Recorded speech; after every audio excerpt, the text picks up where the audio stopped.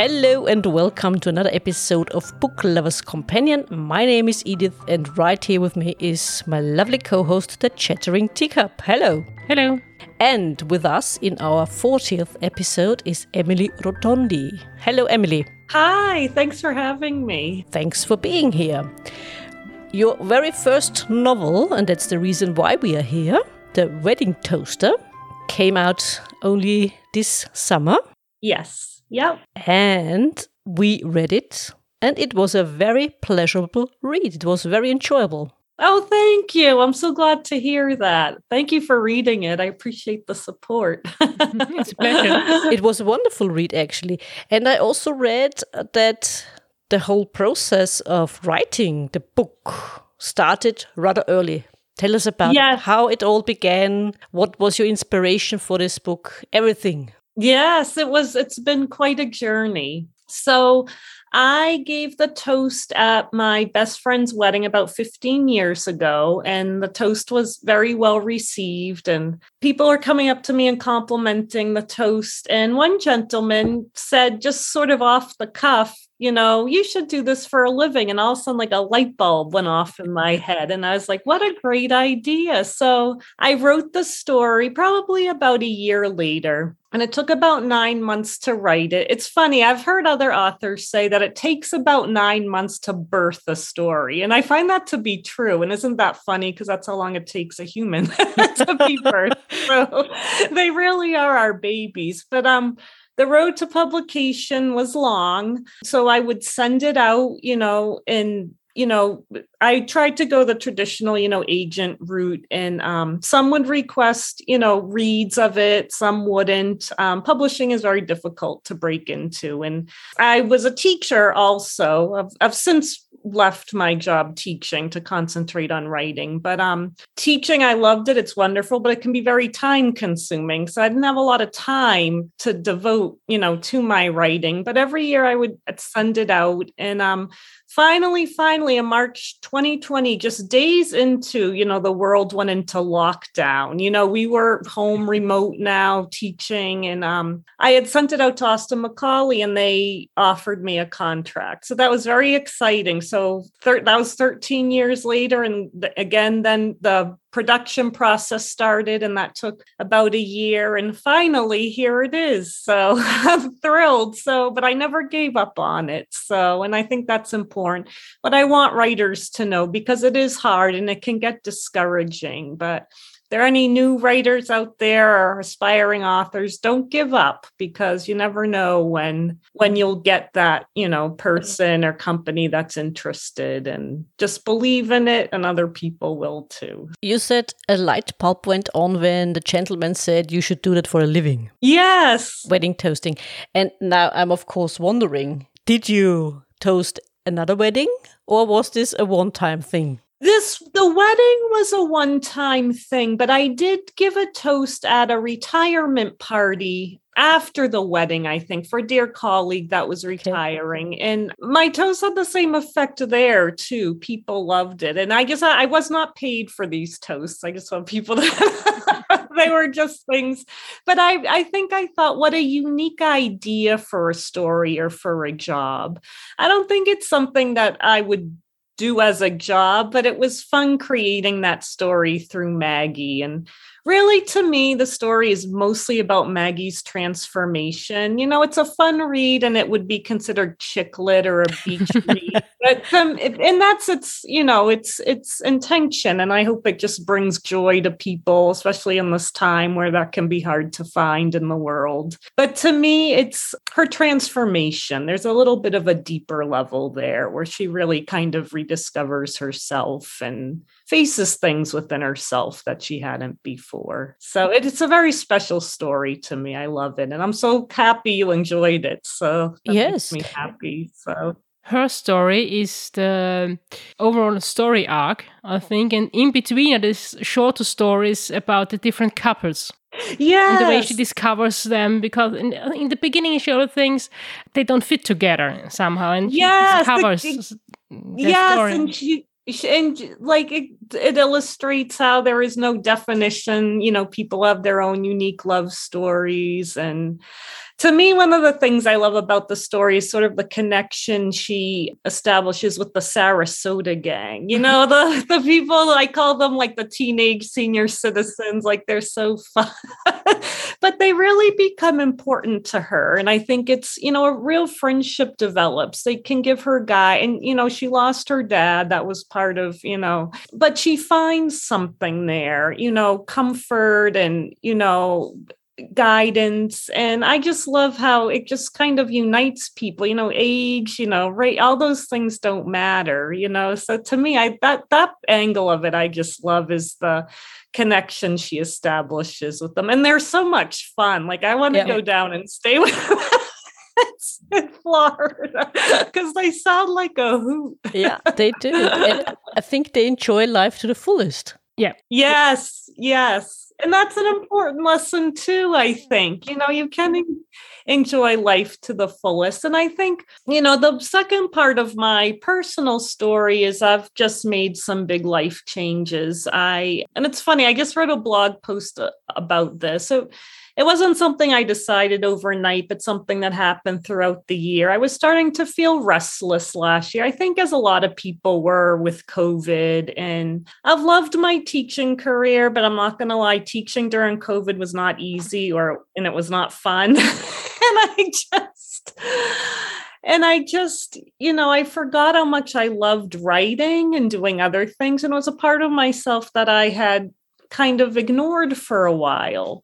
And my love of travel. And I just decided, I was like, I sold my house. So I recently moved from Massachusetts to New Hampshire. I love nature. So I'm right around a lake in the mountains. And I've summered up here ever since I was a child. We have a family home and I'm lucky. So I have a place to stay while I'm working on my writing. And I sold my house, so I have, income that I can, depend on while I try to work on more, because I have ideas for more stories and I've started. And I just decided life's too short. We have to do what we love. Yeah. So it's a very exciting time for me. So. Yeah. But it still takes courage to take the plunge. Yeah, it can be scary to step into the unknown for sure. And again, I was very lucky. I had certain elements in place, again, selling my home and having a place to stay in, for a while. I'm very lucky.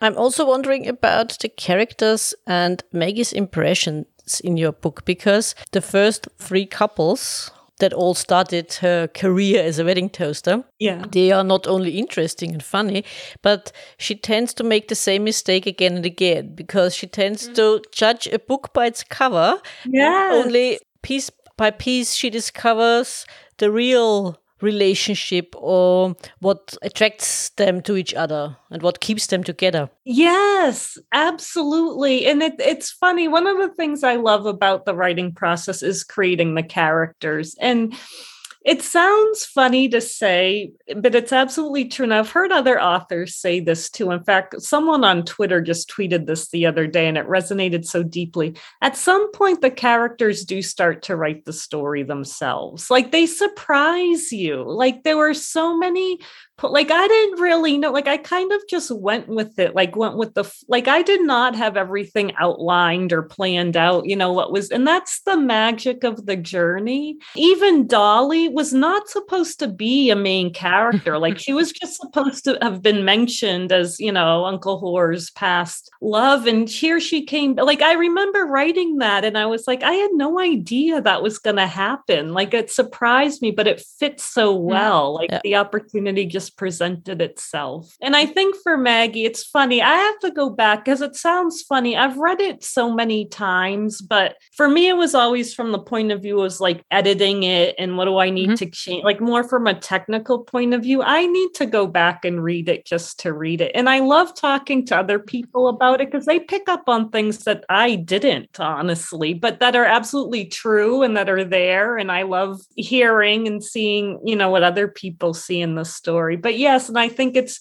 Maggie having this wall up and why she so judges people, but then she realizes it's like those little breakthroughs she has along the way. And it changes her in some ways. She discovers the life of the different couples and discovers something for herself and changes because of that. Yes. Like one of the passages that I love, that I remember, and I think is one of my best writing scenes, is when she's in Jackson Hole and she just has her incident with Daisy, and she runs back to the barn and she like is grieving for Jack. Like she never let herself do that before. And she got to the point where she was grieving that. And I think that was a big breakthrough for her. That was a very poignant scene for me. Another scene I love is when she's in Jackson Hole. Jackson Hole, Wyoming is a very special place to me. It's a place I've visited and loved. And while I was writing the story, so I incorporated a lot of that into it. But when Bruce Walker gives her the cowboy boots, it's like her badge of honor, and he was such a silly, funny guy, but it's this real moment of solemnity and honor. I really like that moment too a lot. And all the characters, except for one of the later ones, which we won't mention because we would give it away otherwise. Oh, yeah. And we don't want to do that because people should read your book. Yeah. They're all actually quite likable. I mean, no one is malicious or no one is a kind of person which you wouldn't like to talk to. Yeah, but in the end, they all turn out to be really human. Yeah. With all the different levels. Yes, different, and that's what I love about it too. It's a very uniting book to me in a sense. And again, not something I really focused on when I was writing it, but just sort of, developed while I did. And especially now, I feel like that's something we could all use. Yeah. So I hope it brings people joy. Yeah, I think so too. Sorry to interrupt, Tika, but I think that in her views, when she goes to these different locations, she reminds me a little bit of what we would probably think as Europeans. Because her first impression, I'm going to a trailer park. Oh, dear God. And now I'm going to the Wild Wild West. Oh, dear God. Yeah. I think most of us are guilty of that. Yeah, I think so, yeah. Yes, absolutely. And it's, we know what we know. But it makes the discovery of something so much sweeter, too. And we're all just humans, so...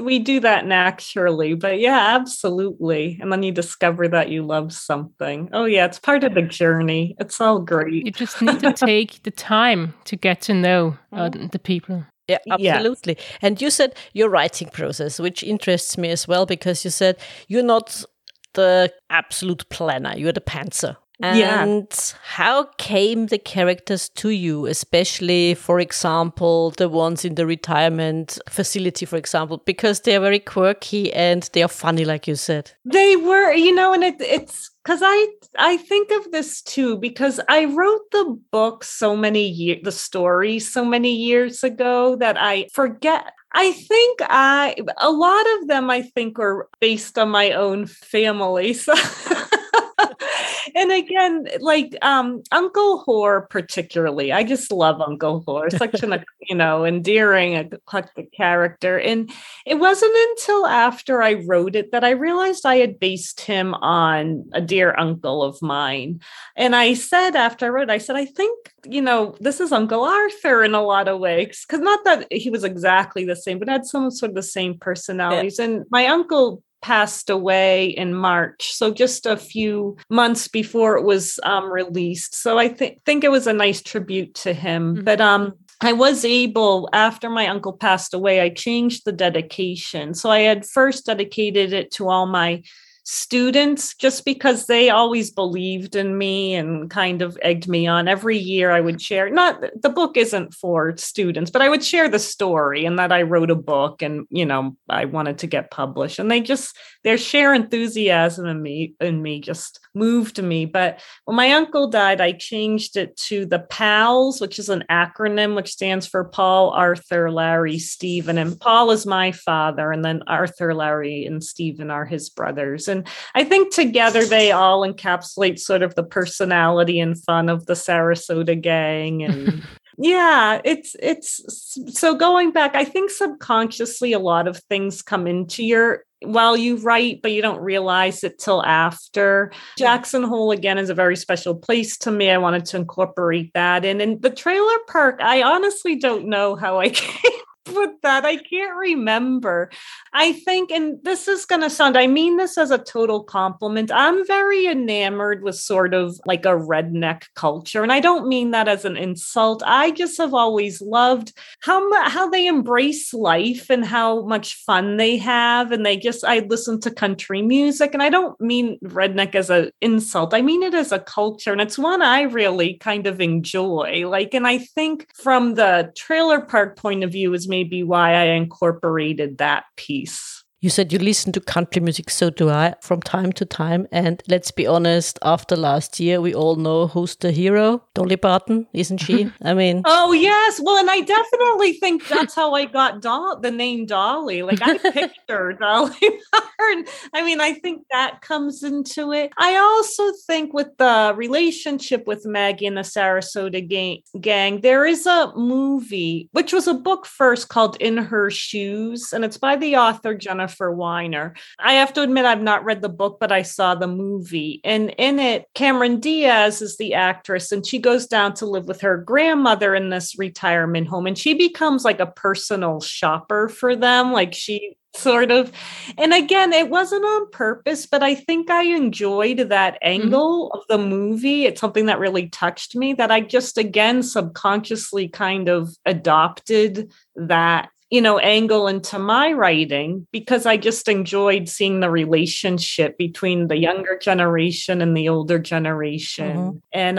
the same thing with the location for Napa Valley in San Francisco. There's another movie called The Wedding Planner, which I really enjoyed. Jennifer Lopez and Matthew McConaughey, and that was set in that area. And again, while I was writing, I didn't say, oh, I'm going to do this but I think it made an impact on me. So subconsciously, I just kind of picked that and added it in. So it's very interesting how the process works. A lot of subconscious decisions go on that you don't really think of at first. It's fascinating. And as you said, you wrote the book a long time ago. Did you go back and made changes over the time, or did it stay the same?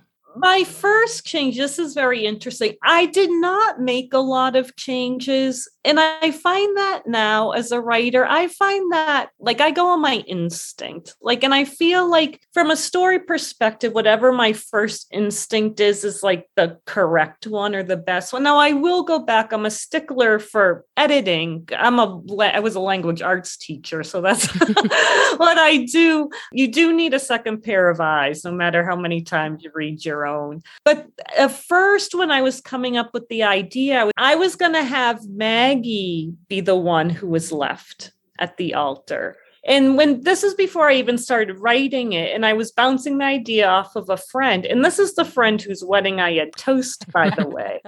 And she said, she's like, why don't you have Maggie be the one who leaves? She's like, it's more empowering. And I was like, you know what? You're absolutely right. So, and I think it would have changed the whole flavor of the story. If I had Maggie be the one who left, it would have been like she was kind of, maybe a little heartbroken. It wouldn't have had the impact where Maggie now is this, and you're not supposed to like Maggie in the beginning. I mean, she did something sort of unlikable, you're sort of but it is her journey, her transformation. She is self-absorbed. I wouldn't say I didn't like her, actually. Oh, I'm glad to hear that. I think it's better that she left him at the altar than she would have stayed and they maybe have gotten divorced 2 years later. Yes, didn't work out for them. Yeah, and I'm so happy to hear you say that, because when I sent it out initially to publishers, and it's funny, the publishing world changes and evolves. That was one of the criticisms I got from agents, was we think, but they only read, agents only read the first 10 pages. And that's because they don't get the full and I understand why. I mean, that's their job. They're so busy. They have so many to read. But that was one of the feedback I got was, well, we don't think Maggie's that likable. So I'm so happy to hear that you said you liked her from the beginning. So I love Maggie. I think she's she has her flaws. Don't get me wrong. But like we all do. Yeah. Exactly. But it's not as if she is completely unlikable. I mean, to some degree, I do understand why she left. She got completely nerfed out and oh God, I can't imagine. And she has this cynical trait, and maybe in the back of her mind she thinks it won't be the same, or her wedding or her marriage won't be the same as her parents. Right, exactly. And maybe she was afraid that she couldn't live up to this ideal, and that's also a reason why she left. So no, she's not unlikable in the beginning. Oh, thank you. I'm so happy you said that, because she's flawed. She's human. Yeah, she's a little self-absorbed, but who isn't? And she's supposed to be. And, I mean, she's fairly young. She's in her 20s. Yes. I mean, why not? And like you said, but she learns a lot. She learns a lot from the people she meets for her life, not about relationship only, also about herself and how she looks at life. Yes. And that's interesting, to be honest. And I'm also wondering, you shared a little bit about the trials and tribulations to get published. And what, in your experience, was the biggest hindering block to get the book out and get it published? Probably, again, I think probably the persistence to keep going. I believed in my stories like 100%, and I knew it's a unique concept. You never heard of a wedding toaster before. So it was just that, keep going. And sometimes, and I always judge it by years, like, I would go through years where I would go through spurts and send it out, and I would get promising, in the beginning, but then sort of sorry, it's not for us. And it is so disheartening every time that happens, and so I'm so thankful for Austin Macaulay, taking it on. And I knew that they had read the entire manuscript because they commented on all the parts of the story when they read it. So I was grateful because, again, you don't get the whole feel without, or the point of it without reading it through. And I'm very grateful. So Austin Macaulay, they are very upfront, and their target is to help new writers. Like, you don't need to have an agent for them to take you, because getting an agent's half the battle. I'm talking like the high tiers of publishing, that's half the battle. And then you get a publisher after an agent. And they focus on new writers. Now, that being said, you're not going to get the 100%, attention or focus, and they have been very helpful. They've reached out with, marketing and publicity for me, but it is limited, and that's okay. It's a stepping stone, right? Like I'm in the door, and I'm very grateful to them for giving me this opportunity. With my other stories, I may try again. I reached one step. I may try to go to the next one and then the next one. But I am very grateful. And it's a service that's needed in publishing, because it is very hard. And there are a lot of great writers out there who just can't get their foot in the door. And that's what Austin Macaulay does for them. So for us, I should say.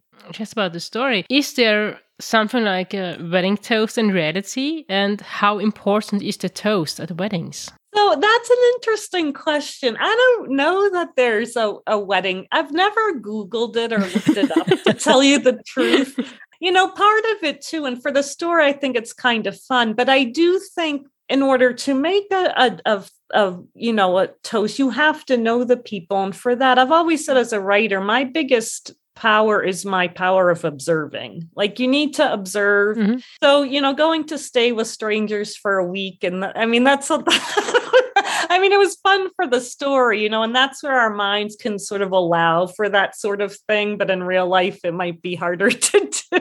It'll be interesting, though, if people start to, or someone thinks about doing this for a living. But I do think a toast is important because it's sort of, again, like it's a tribute to the unique, individual. It doesn't even have to be a wedding. Like I gave one at a retirement party, like, and to be able to really speak. And that's another thing. Like I speak my toast, like I make notes about beforehand and sort of rehearse what I want to say, but I don't read my toasts. I speak it. And I think it's every person's moment, you know, who's about to undertake a big step in their life or have completed one, to sort of have that acknowledgement and that honor and that privilege. So I've always said, and Maggie says, and this is me. First of all, I'm nothing like Maggie. People always ask me that. Maggie's much cooler than I am, first of all.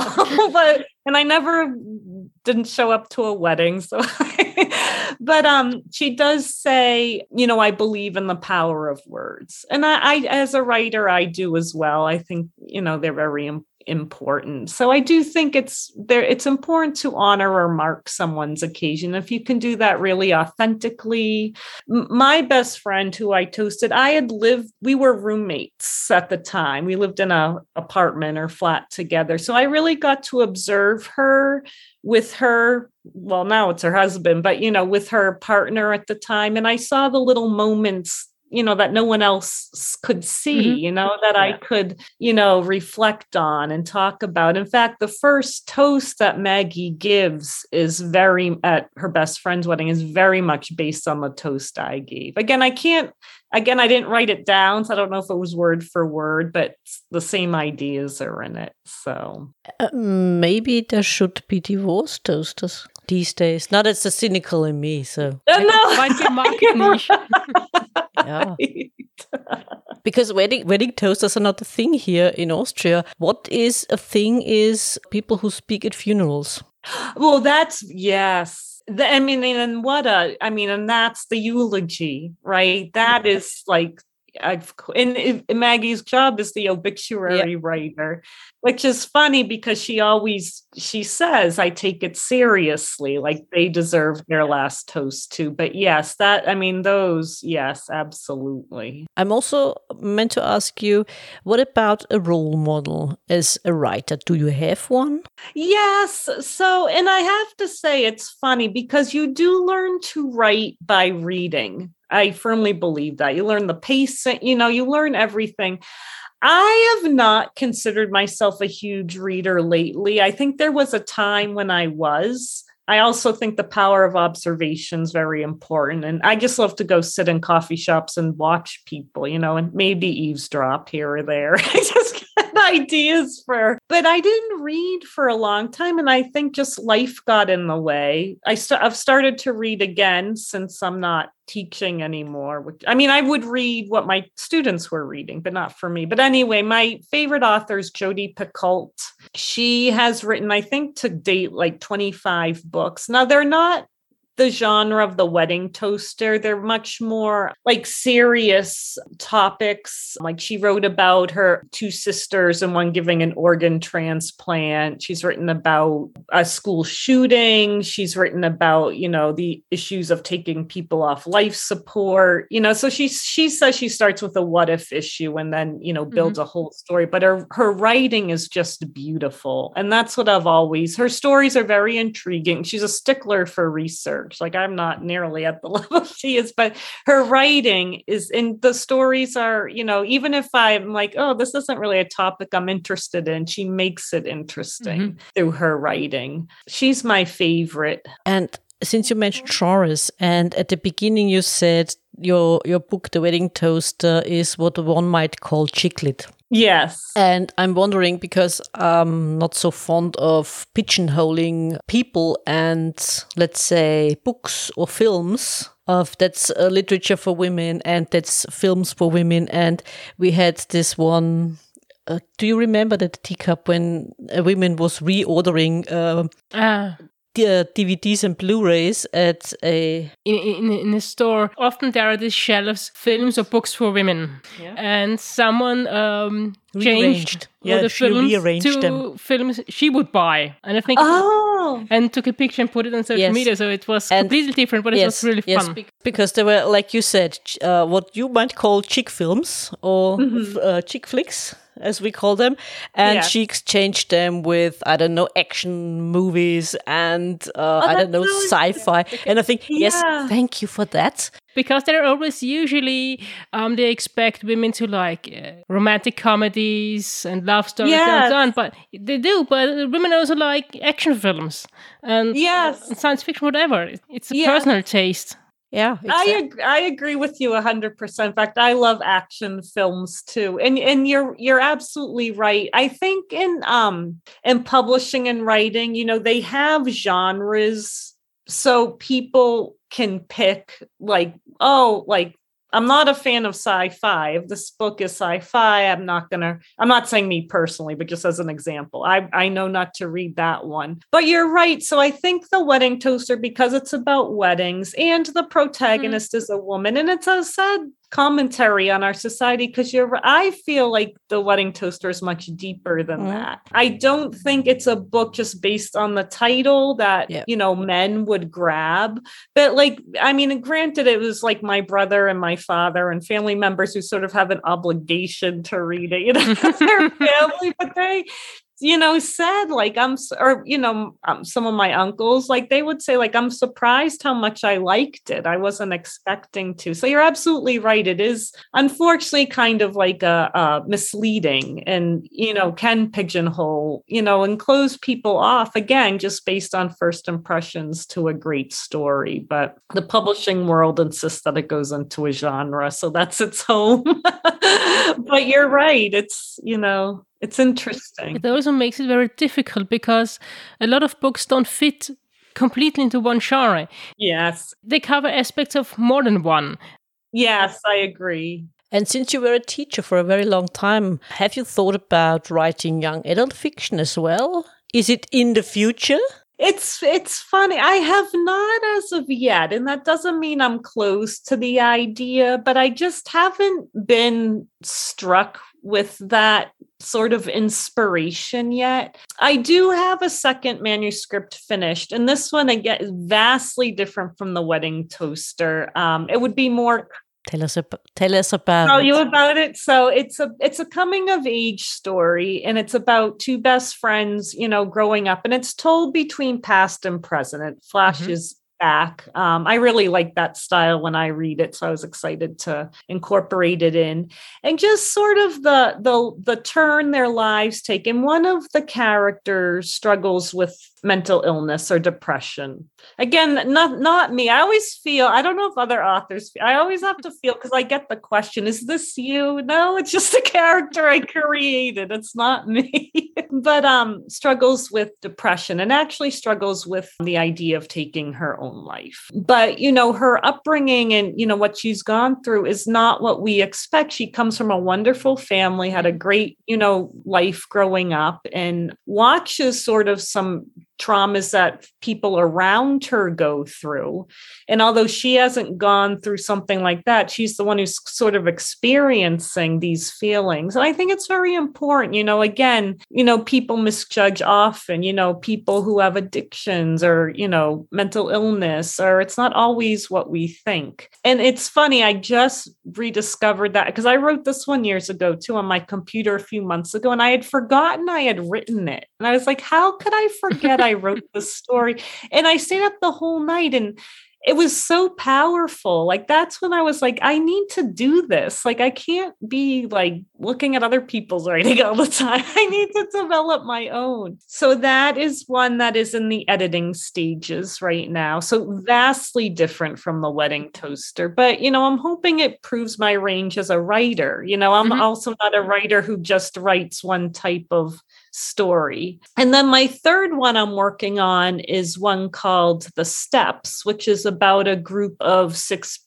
strangers who come together to work the steps of AA together. And again, like, they all have different backgrounds and what led them to their addictions. And, you know, it's not what we think. And really just the humanness of life and of people and what they go through. And this one is told, each chapter is told from the perspective of a different character. So much deeper stories. But then my next one, I'm getting all these ideas, is going to be about a teacher who her job on summer vacation is delivering mail to the islands on the lake where she is by jet ski, just because I think that would be so fun. And she solves some kind of mystery, that would be very much more in like the Wedding Toaster vein, a much more fun, light. But with a criminal twist. Yes, with a criminal twist. And it will be, again, very much, lighthearted, like the Wedding Toaster, and just quirky, fun characters. But yeah, that's my range. But I think what they have in common is somewhat the human condition. What makes us do something, and how we look at other people and how it changes us. Yes, absolutely. And you just said only now that you can't always look at other people's writing. And I'm also wondering, do you get, tempted to emulate the writing style of other people?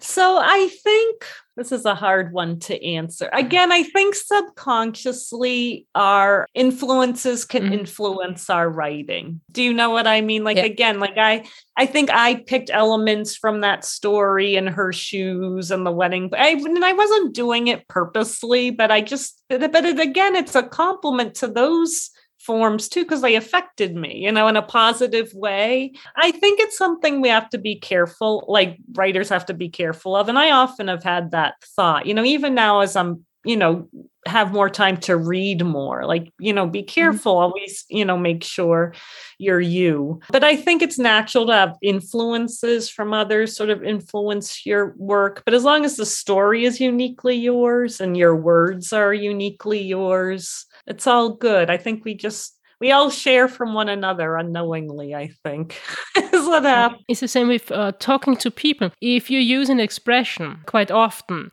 and someone else hears you saying it quite often, they will pick it up. It's not consciously, it's just because this expression you hear it often. I think if you read an author, quite a lot of them, and they have a special way of expressing themselves, maybe somehow, subconsciously, you will pick up something. Yes. I think going back to Jodi Picoult, again, our subject matter about what we write about is very different, but just the way she writes, it's so poignant. And I think sometimes she'll finish a sentence or a paragraph with one sentence or one word that's so powerful. And I think I do love to do that. I always say from the Wedding Toaster, to me, the most powerful line is it's one line, one sentence, but it's one paragraph long. That's in the prologue when she says, "But I did it anyway." To me, that's so powerful. Just that one sentence and that one paragraph is all you needed. Just remember that the toasts Maggie gives, they all end the same way with this sentence. It's the same sentence. Oh, yes.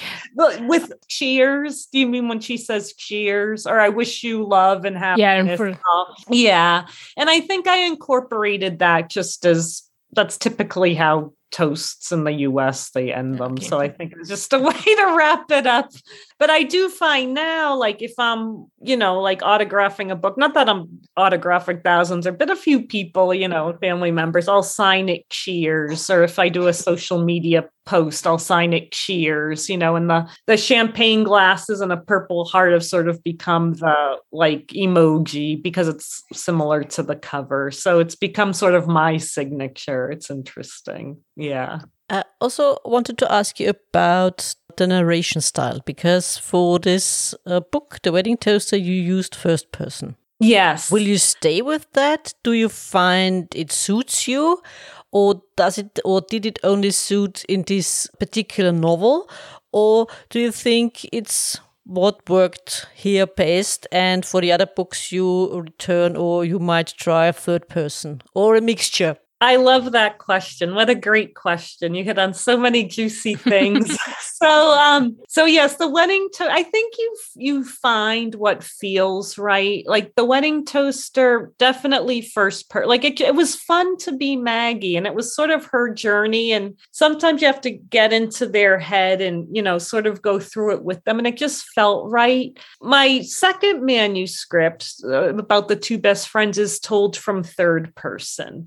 And that felt more natural. I think maybe also because it's sort of a bit of a heavier topic that maybe me as the narrator wanted a little bit of distance to it. But also I think with my second one, I think my goal is to illustrate how this could be a universal story for so many people, where Maggie's was her individual transformation. Does that make sense? Yeah. And then for my third one, and I'm excited about this, The Steps, it's first person, but from many different narrators. And I just love that style. I used to read a book with my students told in that style. I mean, it was a book for young adults, but I loved it. And I love that play with perspective too. So yes, I do love to play around with the different narration styles. I do like first person, I think, the most. Did you not find it difficult? Because a lot of authors find it intimidating because you're not omniscient as a first-person narrator.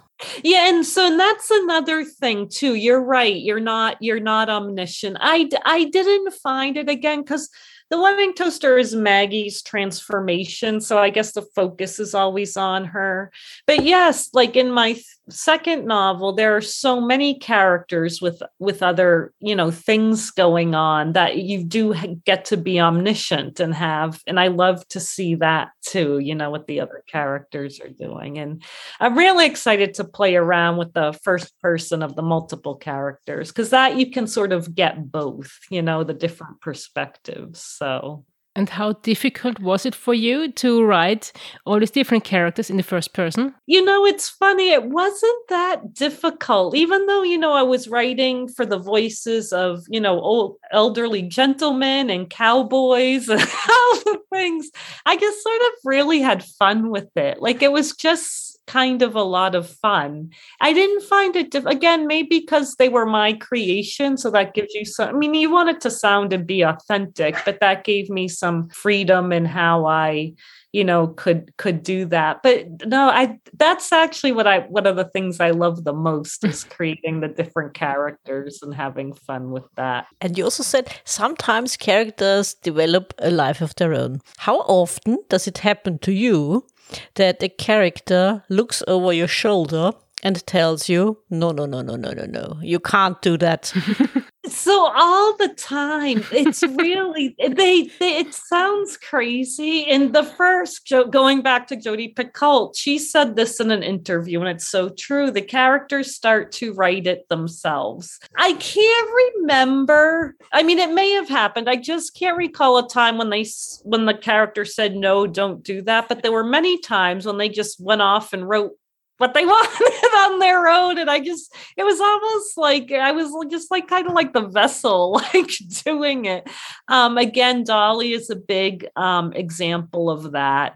I'm trying to think. There were other instances in the story too, where it happened many times. Like I would just sit back and say like, wow, I didn't know that was going to happen. It will be interesting, with my next projects, if, I go back and write something and then decide not to. So yeah, it is quite a journey. It's fascinating. It really is. We've touched upon that already, but again, you said planning is not the thing. Going with the flow is the thing. And did you experience something like you were hit with an idea while you were writing? Suddenly, it never occurred to you before, I suppose, since you don't plan it. Because if you plan it, some people plan it so exactly that the only thing they have to do is just write the story. But if you don't, you just come up with the most interesting ideas just like that. Yes, absolutely. Yes. And I think, again, Dolly was the biggest example of that, I think. I'm trying to think of other examples from The Wedding Toaster when that happened.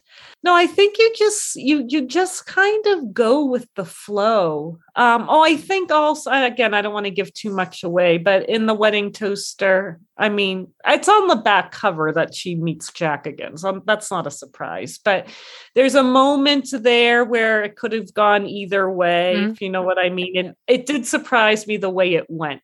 I was like, oh, I wasn't expecting that, but I think it was the correct way. Like, I think it shows her growth still in her. Yeah, it is. The whole process is fascinating. I'm trying to remember my second manuscript. I also wrote years ago, so it's hard to go back and remember. I haven't been in the writing. I've started working on my third here and there. It's been crazy because I've been in the middle of a move and not trying. I am trying to also regularly add to my website like blog entries, but it's so great to just get back into the flow of it. And I am trying to make writing a practice I do every day, because I know I wrote before. Yeah. I still agree with, like, you have to write when you're inspired. But I don't want to say I didn't have the time. I didn't make the time before, because my days were filled with so many other things. But now I can, make it, filled with writing to some extent. And it's important to discipline yourself and to establish a routine. So it is something that I, am focusing on doing some every day. So it'll be interesting then. I also so my way of dealing with writer's block is, well, I'm not going to write right now. So I always say I don't get writer's block, but it's not really 100% accurate. I think I do, but then I just don't engage in the process. But that's something I need to overcome too. Like, I do need to write something. So I think I will find I might go back and change things more than I have in the past, because I'm going to force myself to write even if I'm not inspired, just to get into the routine and the habit. So it's very interesting. That if you're in the routine of sitting down every day to write something, then maybe it helps you to not get writer's block or to overcome it, because you're used to it. Yes, because I definitely took the avoidance route. Full disclosure, that's not the best either. I could say, oh no, I don't get writer's block. No, I just didn't write when I had it. It is a thing. So yeah, and you do have to learn to overcome it. So. And feedback from your readers. How much did you get?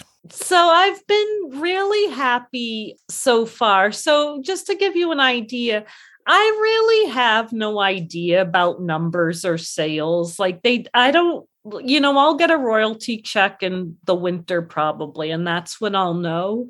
And again, my publisher, Austin Macaulay, is very, they say, and I understand, there's so many different venues, we can't track it. I kind of prefer it that way because it's not a distraction. Do you know what I mean? I write because I love to write. I don't want to be concerned with how the book's doing. I know it did sell out on Amazon a few times, but Amazon could have had 10 copies or 200.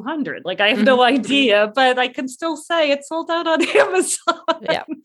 So I've been very happy. I have no notions of being on the New York Times bestseller or anything like that. And that's okay. I love my story. And if it brings people joy reading it and they're, happy with it, I've gotten some good reviews. It's hard to get reviews. I like to fly under the radar. I'm not comfortable promoting or marketing. It's just not my level of comfort. But I do want to sell my book. So I do have to do it a little bit. And that's something I'm getting used to too, and in the process. But yeah, I'm just enjoying the ride, so to speak. So, but I'm really hoping with my second novel, within the writing world, it can prove my range as a writer, because it's so vastly different, but I feel very powerful.